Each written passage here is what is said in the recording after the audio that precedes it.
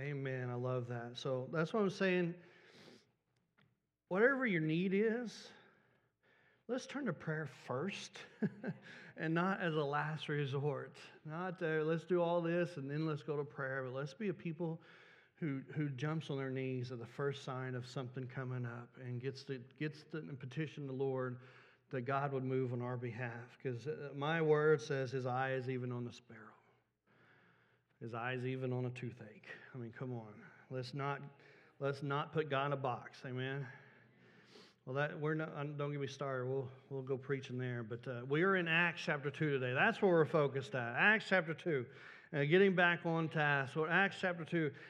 In Acts, the book of Acts, what we've seen so far, we've seen the birth of the church, really. We've seen how the church started. And that's one of the things that have puzzled historians for years. It's puzzled historians for years of how Christianity spread so fast in the early days. I mean, just look at the group Jesus left behind. It was a small group, right? They weren't very influential people. They were fishermen, carpentermen, tax collectors. I mean, they were like the nobodies of nobody. And Christianity didn't advance through conquest, right? I mean, there wasn't for the first 400 years, no one really picked up a sword in defense of it. And we understand you understand, Christianity does not make its followers rich. Usually led to the first century church, usually led to them losing their homes, losing their fortune, many times losing their lives. In fact, it produces communities unlike anything the world ever seen before. Peaceable communities, right? And communities that refuse to fight. They were praying for forgiveness for their captors. They were going joyfully to their execution. This was a community that this church was producing in the first century. They welcomed the outcasts. They actually had the first multiracial communities on the planet. Come on. Can I get on my soapbox real quick on that one? I haven't said a lot we have a lot of racial tension going on in the world today, the whole Black Lives Matter movement. And before you get on that soapbox, do your research. Do your research. That's all I'm going to say. I'm not going to get into it. But all I'm going to say, too, is if we're doing Christianity right, this is not an issue for us. It's a non-starter. Come on. Guess who? If you do the research on just Assemblies of God started off out of revival that happened in Azusa Street. Okay? You want to know who preached that revival, who started that revival? William Seymour. An African-American man. Come on. If we're doing Christianity right, if we're loving people like we're called to love people, it's not an issue. Now, I'm not naive enough, and Barna put out a study, said 4 out of 5 people identify as Christians. Come on, we know that's not true. Just look at our culture today. All the racial tension there is. Come on. Something's not working right. But if we're doing what we're called to do, loving God, and then loving people like God called us to love, like the first century church, it's not an issue. That's all I'm going to say on that. And so this whole idea of the first church blowing up like it did, this professor at Yale, he had this to say about this study. There were historians studying why the church blew up, what happened. And this professor at Yale, he said this. He said, the more one examines the various factors which seem to account for the extraordinary victory of Christianity, the more one is driven to search for a cause underlying them all. It is clear that at the very beginning of Christianity, there must have occurred a vast release of energy virtually unequaled in history. Come on. We know what he's talking about, right? A vast release of energy virtually unequaled in history. Nothing else could explain the surge of the early Christian movements. What caused this release of energy lies outside the realm in which modern historians are supposed to move. But then he goes on and he says this. He says, but before I am a historian, I am a human. How can I close my eyes to the obvious explanation that something supernatural happened? That's your answer. How the church grew? Supernaturally. How are we going to grow today? Supernaturally through the power of the Holy Spirit. And so we've been looking at Peter's sermon, and I'm just going to confess to this morning, I would probably call Peter Paul at some point in this sermon. understand I'm talking about Peter, okay? I'm just getting my P's mixed up. We're talking about Peter's sermon, right? And let me just review, catch us up to where we're at. So the apostles, this band of brothers, were together. Jesus died, crucified on the cross, rose again, and then he spent some time with the disciples. Scripture says he kind of explained Scripture to them and just talking to them, an amazing time, fellowship. And then he gives them this command, and this command applies to you and I. He gives us a command that, hey, now you're going to be my witnesses. Remember, we love that word witnesses, because this movement, this Acts, the movement, it started with a bunch of witnesses. You and I are called to be witnesses. We're not called to be judge, jury, executioner. We're called to be witnesses. What has God done in your life? Tell somebody what God has done in your life. That's as simple as it is. I can do that, okay? You can do that, right?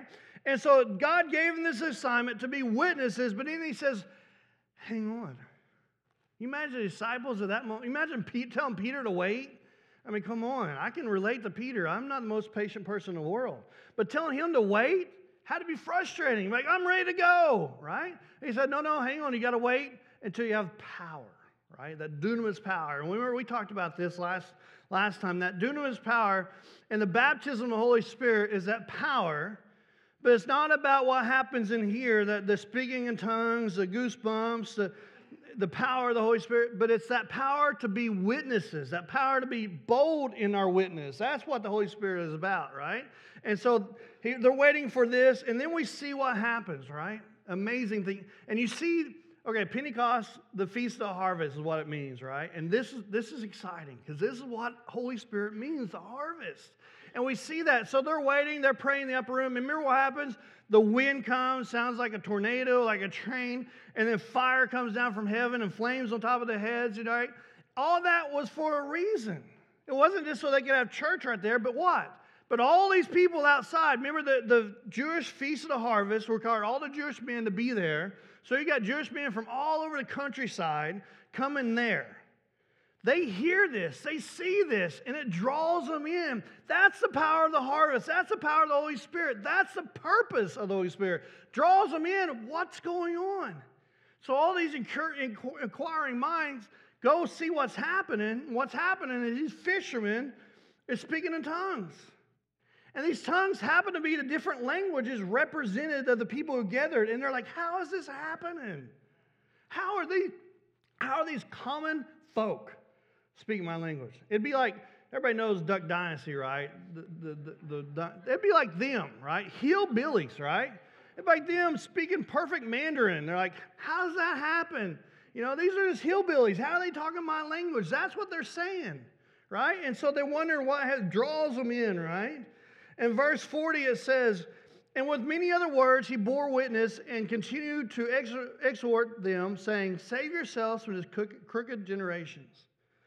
Then I want to turn back to verse 37. Now when they heard this, they were cut to the heart and said to Peter and the rest of the apostles, brothers, what shall we do? What shall we do? I love the wording there. It says they were cut to the heart, talking about some deep conviction, right? It's like the light bulb went off for them. Cut to the heart is like to have a sense of personal involvement in what has been said. And then you get this awareness of tremendous impact of the fact what's been revealed. Basically, they were cut their heart because their eyes were opened up. Think about it. Their eyes were opened up and they began to realize that life was not what it appeared to be. There's more to life. There's more than every day. There was the power of God, and they're starting to realize this. And this God that they now understood was none other than the same one they nailed to the cross. That's what they're cut to the heart. The light bulb went off. They see what happened. They're like, oh my goodness. Can you imagine put yourself in their shoes for a second. You realize all this was true. And you nailed the Son of God to the cross. You know what that'd be like? That'd be like some of you in here sitting, you come to church, you're a church goer, church carny maybe. You hear the gospel presentation, and then one day you're going to be standing in heaven, and you've got to account for everything you've heard, but you didn't accept. And then you're going to have a light bulb moment and say, wow, they were right. I don't want to be in their shoes. That's what was happening to these guys right here. They were like, oh my goodness. Everything they talked about is real. That's why it's saying they were cut to the heart. I mean, it was a sobering moment for them. And so they're like, what shall we do? What shall we do? So they were cut to the heart, literally like a knife to the chest. But this is what Jesus promised back in John 16:8, that when the Spirit came, He would what? Convict the world of sin.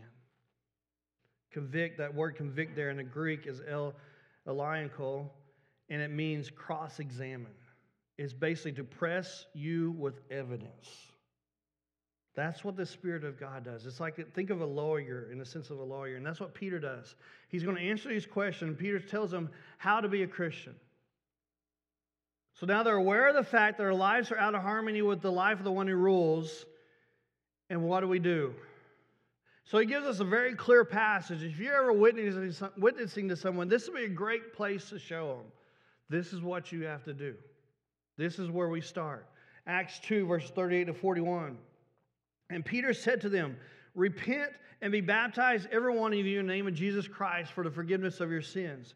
And you will receive the gift of the Holy Spirit. I love this one. For the promise is for you. Come on, me, for you, for us today. It's for us, it's for your children, for all who are far off, everyone whom the Lord God calls himself. And with many other words, he bore witness and continued to exhort them, saying, save yourselves from this crooked generation. So those who received his word were baptized, and they were added that day about 3,000 souls. Unbelievable. You see the power of the Holy Spirit here. This morning, I just want to break it down and give you the ABCs of salvation. Some of you are going to sit there this morning and say, Pastor, this is so basic. Come on. You need basic. Either you need basic or you need to be able to explain basic to somebody. And so that's what we're doing today, okay? So where does Peter start? What shall we do? So he acknowledges there's something you need to do. When you come to the place where you understand that Jesus is Lord and you're out of harmony, there's something to do. There's two things you need to do, and there's one thing that the Lord does. And we're going to look at this morning. First thing, to repent. To repent. And that's one of the most misunderstood words there is. Come on, if you've been in Christianity long, you've been around the church, most people think repentance means you feel sorry, you begin to cry, and you weep. And that's repentance. So every week we have repentance because we're sorry, we weep, or we cry, right? But that has nothing to do with repentance. I mean, you do feel sorry, granted, you feel sorry. You may begin to weep and cry because of what you've done. But that's not necessary. It doesn't mean you've repented. Because the word repent actually means to change your mind, to change your thinking. Because we repent so many times for that one thing that hangs us up. We repent, but you don't change your mind. You keep doing it over and over and over. That's not repentance. Repentance means to change your mind. In the Greek, it means exactly that, change your mind. We get our English word from the Latin word of this, and it means to think, but it means to rethink. So it means, so you say think again. Think again. You've been thinking about everything was all right with you? Well, think again, what Peter's saying. Think again, repent, change your mind, get in tune with the reality of the way things really are, is what Peter's saying. You've been kidding yourself. You've been fooled, you need to change your mind. So this is the first thing, repent. Coming to Christ means recognizing that He's Lord and you've been living in rebellion against Him. I love the way C.S. Lewis puts it. He puts it this way. We don't come to God as bad people trying to become good people. We come as rebels to lay down our arms. That's what it is. It's not about becoming a better person. It's not about becoming more religious. It's about recognizing the lordship of Christ, that He's in charge and you're surrendering to Him. That's what it's about. And that's either something you've done or you haven't done. Come on. There's a lot of people in church today that haven't done this. They come to church, they sit in church, they listen to sermons, they worship, but they haven't done this. You either recognize Lord and surrendered or you haven't. You either receive His offering of salvation or you haven't. That doesn't mean we suddenly become a perfect person. No, it doesn't. We still struggle in areas of inconsistency. But we know that the Lord is in charge and we are not. Come on. We are not. I think we need to look in the mirror and repeat that phrase to yourself. We are not in charge. The Lord is in charge. We have a culture, though, of a lot of people who have grown up in church or around church, and they've never crossed that line. They never admitted their need for a Lord, their need for a Savior. Maybe you see Jesus as your Savior, but not Lord. And then you start recognizing there's some inconsistencies in your life, like you're not actively a disciple. Maybe you're not actively a part of a church. Or maybe you compare yourselves to others at times and think, well, I'm good enough. I'm good enough as long as God grades on a curve. I'm good enough. But that's not the issue. The issue is whether you surrender to Christ personally and receive Him as your Savior. Some of you this morning are like, well, Pastor, I grew up in church. I hear that a lot. I grew up in church. Of course I'm a Christian. I mean, what else would I be? I'm not a Muslim. I'm not a Jew. I'm not an atheist. What else would I be? Well, have you chosen Christ personally for yourself? Not your spouse chose it for you. Not mama chose it for me. Not grandma chose it for me. Have you chosen Christ for yourself? Have you admitted, I need a Lord, I need a Savior? Have you crossed that line? Because I'm telling you, one day we are going to step into glory, and we've got to be accountable. One day you're going to stand there, and I don't want to be too late where you stand there, oh, this is what they're talking about. Because then it's too late. I guarantee you there's a lot of people that attend church that have not crossed that line. Not ask the Lord to be the Savior of their life. I don't want none of you to be in that position this morning. So Peter starts with repent. Repent. Cross that line. And then he goes straight into baptism. Water baptism. Now, I need you to understand this morning that water baptism doesn't add anything to your repentance. It doesn't make you better. It doesn't do anything magically for your sin that suddenly is gone. But baptism, water baptism, doesn't save you, but it always follows salvation. This is scripturally, right? So let me show you a couple reasons in Scripture why this is true.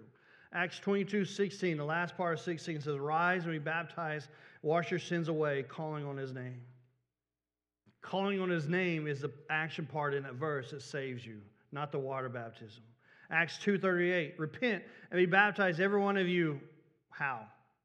In the name of Jesus. That's what saves you. Acts 2:38. Oh, that was that one, sorry. Mark 6:16.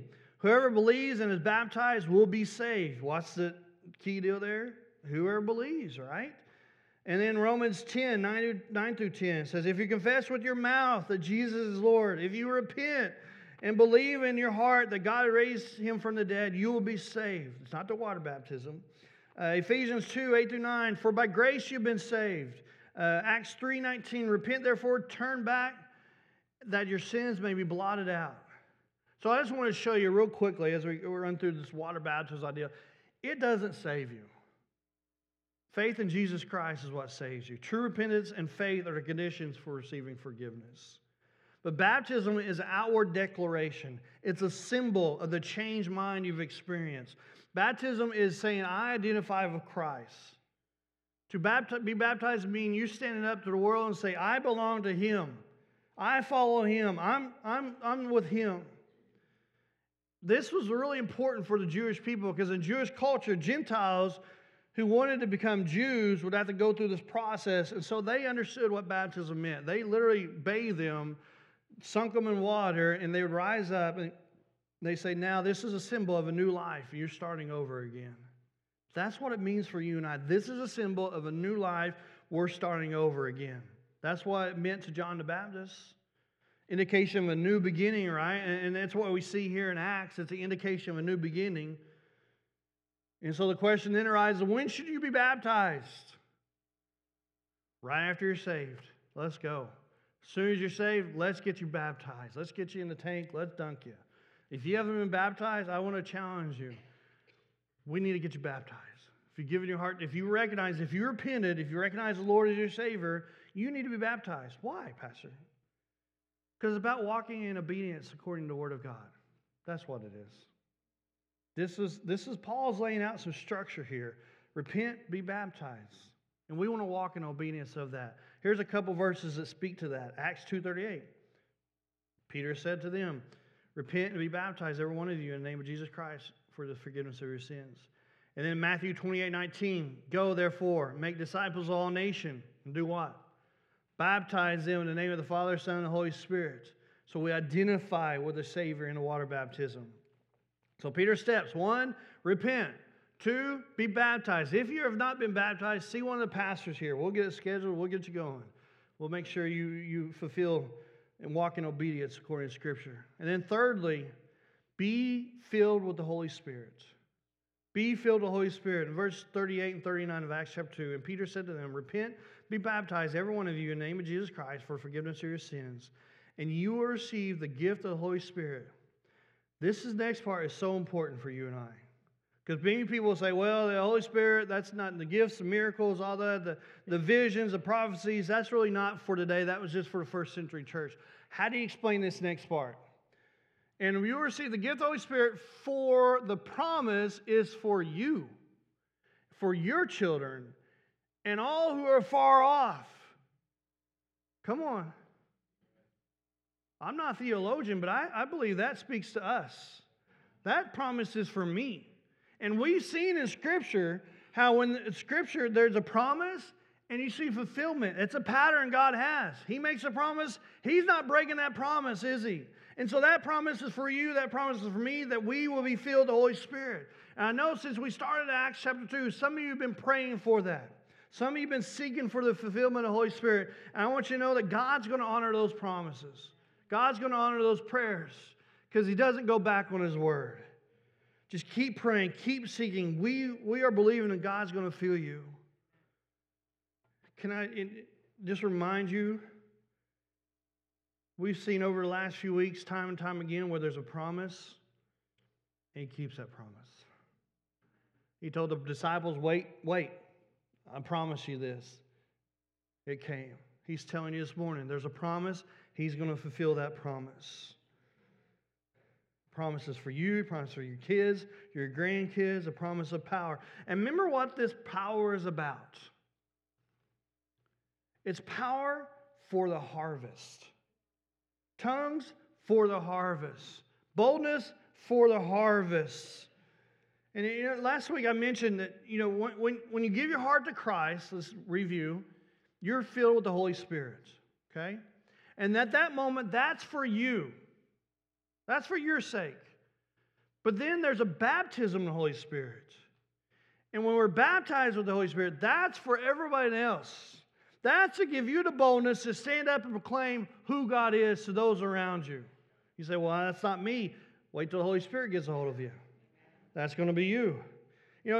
Just think of it like this way. I want to call the worship team coming up. Give you guys some hope here. So we're talking about the harvest, okay? Let's run with this harvest metaphor. Say a farmer plants some seeds, and he goes out to harvest a crop.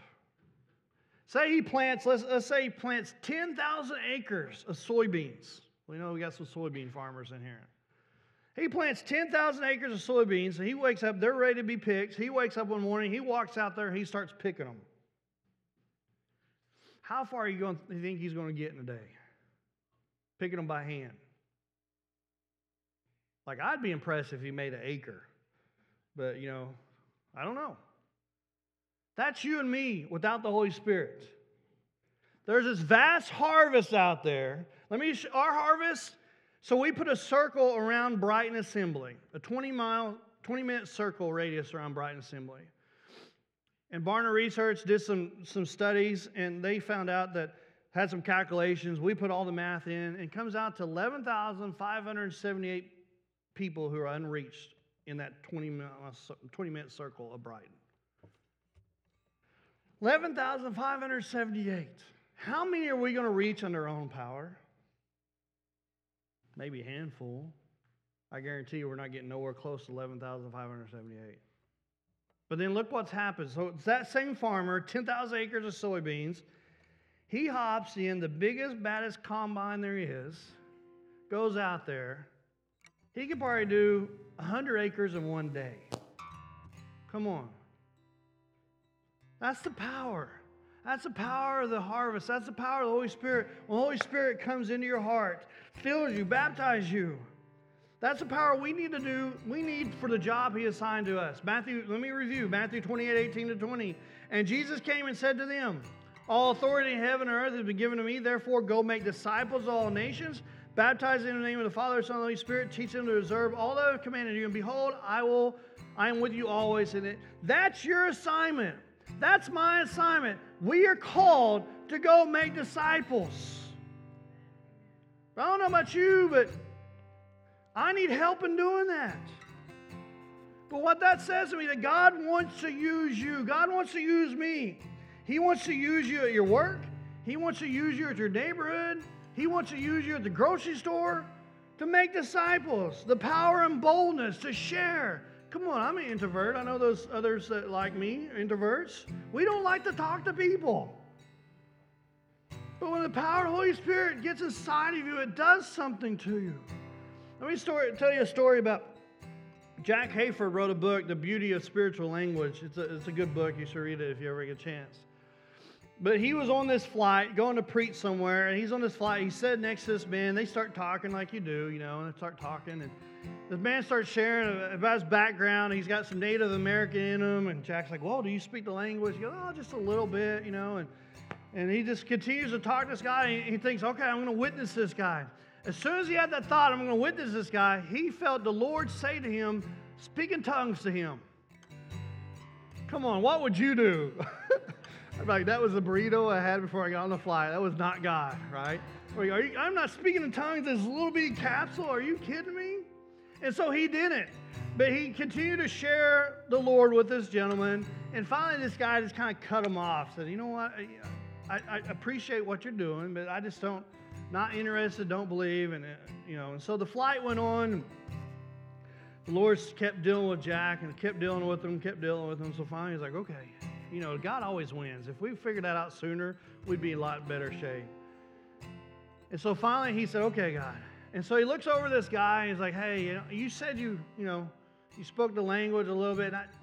There's something that I just want to see if you know what it means. I've heard it. So he starts speaking in tongues to this guy.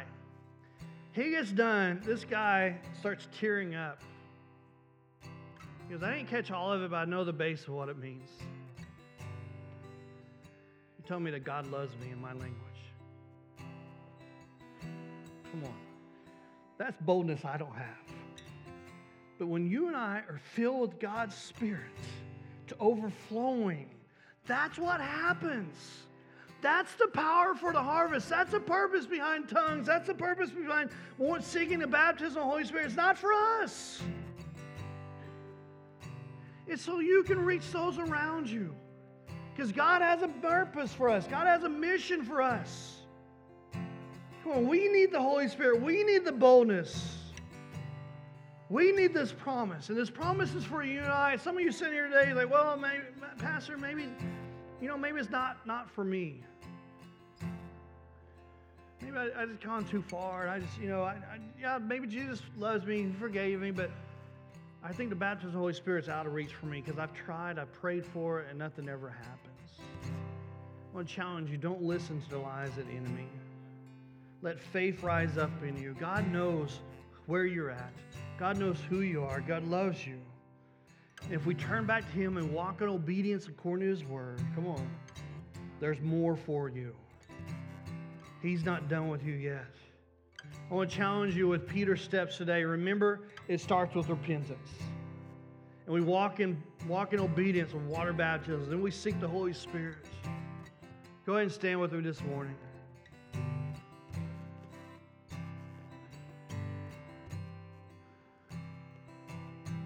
I want you to be honest with yourself this morning. Have you asked Him to be Lord of your life? Have you bowed your knee and committed to Him that He's in charge and you're not? I don't ever want to take for granted that everyone's A-okay just because you come to church, because that is not the case. Be honest. Be honest with yourself. Be honest with God. Have you confessed your need for a Savior this morning? We're going to have an altar call here in a second. We're going to have the worship team lead us. We're going to have an altar call. Altar call is going to be in 2 parts. If you haven't confessed your need for a Lord, I want to invite you to come down, bow a knee, and confess that you need Him this morning. Please, please, don't let it pass you by. When you have a chance, grab that. Secondly, I want to invite those down. You're seeking the Holy Spirit. You want to be baptized in the Holy Spirit. I want you to come down. I want you to come down. You can stand and worship. You can bow your knee. You can pray. However is comfortable for you. Don't stop. God made you a promise. He does not go back on His word. God promised you you'd be filled with the Holy Spirit. Well, Pastor, I prayed for a whole 20 minutes and I wasn't filled. Come on. Let's keep praying. Let's keep seeking. I know people who've been praying since they were 21 years old. They're in their 70s now. They're still praying because God made them a promise. Don't stop. Don't stop. Don't stop. Keep praying. Keep seeking. Why? Because you have a job to do. You have an assignment to reach those around you. It's your responsibility. I know I can't do it on my own power. I'm just a knucklehead. But when I'm filled with the Holy Spirit, come on, there's boldness that rises up. I'll just talk to anybody. Because I know it's the Holy Spirit's words. It's not my words. That's a beautiful, I'm rambling, but that's a beautiful thing. Come on. Some of you are like, well, I don't know enough Scripture. I don't know this. When you're filled with the Holy Spirit, the Holy Spirit speaks to you. You'll be rambling stuff off. You're like, I didn't even know that. How did I remember that? Come on. Let the Holy Spirit work through you. So this morning, that's it. I'm going to let the worship team come on down. You need to confess that He's Lord of your life. Come down. No judgment. We're just going to be praying with you. You want to seek the baptism of the Holy Spirit? Come down. Bow your knee. And I'm praying the Lord surprises you. Maybe He surprised you this morning. How amazing. He surprised you tonight in the Super Bowl game, halftime, you speaking in tongues. Come on. It can happen that way. It can happen on your commute to work. Don't put God in a box. It can happen in your commute to work. It can happen when you're out in the tractor. It can happen anywhere. God can fill with the Holy Spirit. I'm praying God surprises somebody today. Would you join us in prayer? Your promise still stands. Great is your faithfulness. Faithfulness. I'm still in your hands. This is my confidence. You never failed me yet. Your promise still stands. Great is your faithfulness. Faithfulness. I'm still in your hands. This is my confidence. You've never failed me yet.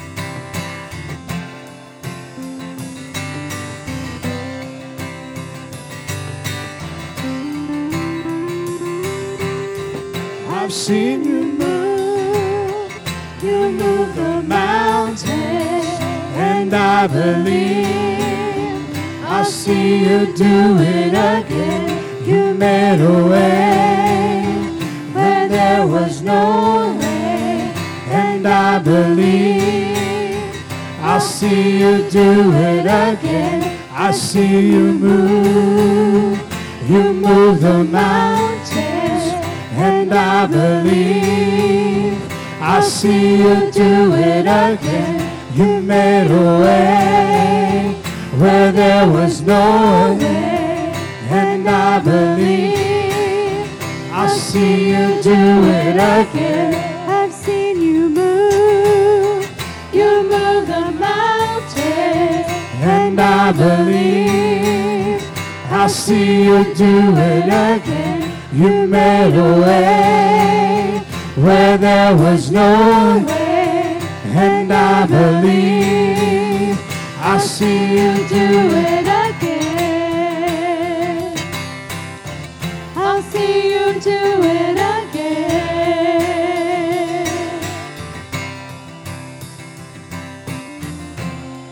Your promise still stands. Great is your faithfulness, faithfulness. I'm still in your hands. This is my confidence. You never failed me yet. Your promise still stands. Great is your faithfulness, faithfulness. I'm still in your hands. This is my confidence. You've never failed me yet.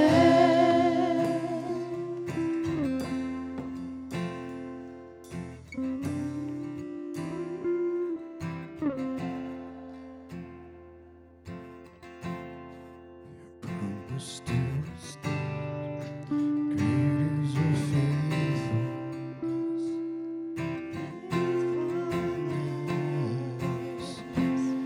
I'm still in your hands. This is my confidence. You've never failed me yet. Your promise still stands.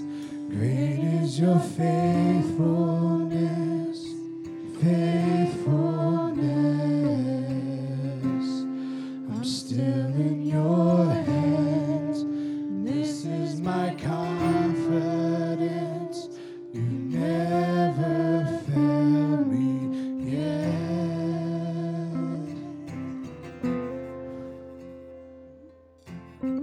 Jesus, we thank you, God. God, we thank you for the learning, God, that has happened in this place this morning. God, the remembering, Lord Jesus, of our cause, Lord, what you have set us out to do. God, I pray, Lord, our faith would be big as we leave this place this morning. Jesus, that we would be full of your Holy Spirit, God, that we would take your presence with us. God, that it would spill over to those around us, Lord Jesus, that we would be a light, a witness, oh God, for those around us, that they would be drawn to you as well, Lord. God, I pray, Lord, that as we move into this week, God, you would just continue to go before us. God, to walk with us, Lord Jesus, that your faithfulness, God, would be so strong, Lord, in our hearts and our lives, God, that we could not deny the hand of the Lord has been upon us and has been with us, Lord Jesus. God, empower us to be your servants. Empower us to witness and to shine for you. In Jesus' name we pray. Amen. Amen. I pray that as you go forward, that you find someone to share what you have heard about with this week, that the Lord would use you to bring others to him. Have a good week.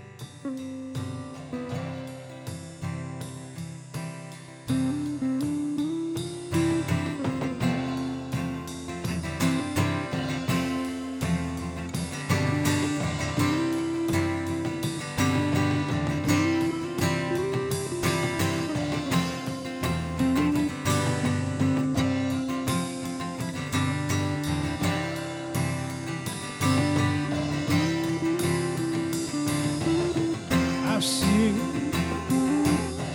you move the mountains, and I believe I'll see you do it again. You made a way where there was no way, and I believe I'll see you do it again. I've seen you move the mountains, and I believe I'll see you do it again. You made a way where there was no way, and I believe I'll see you do it again. I'll see you do it again.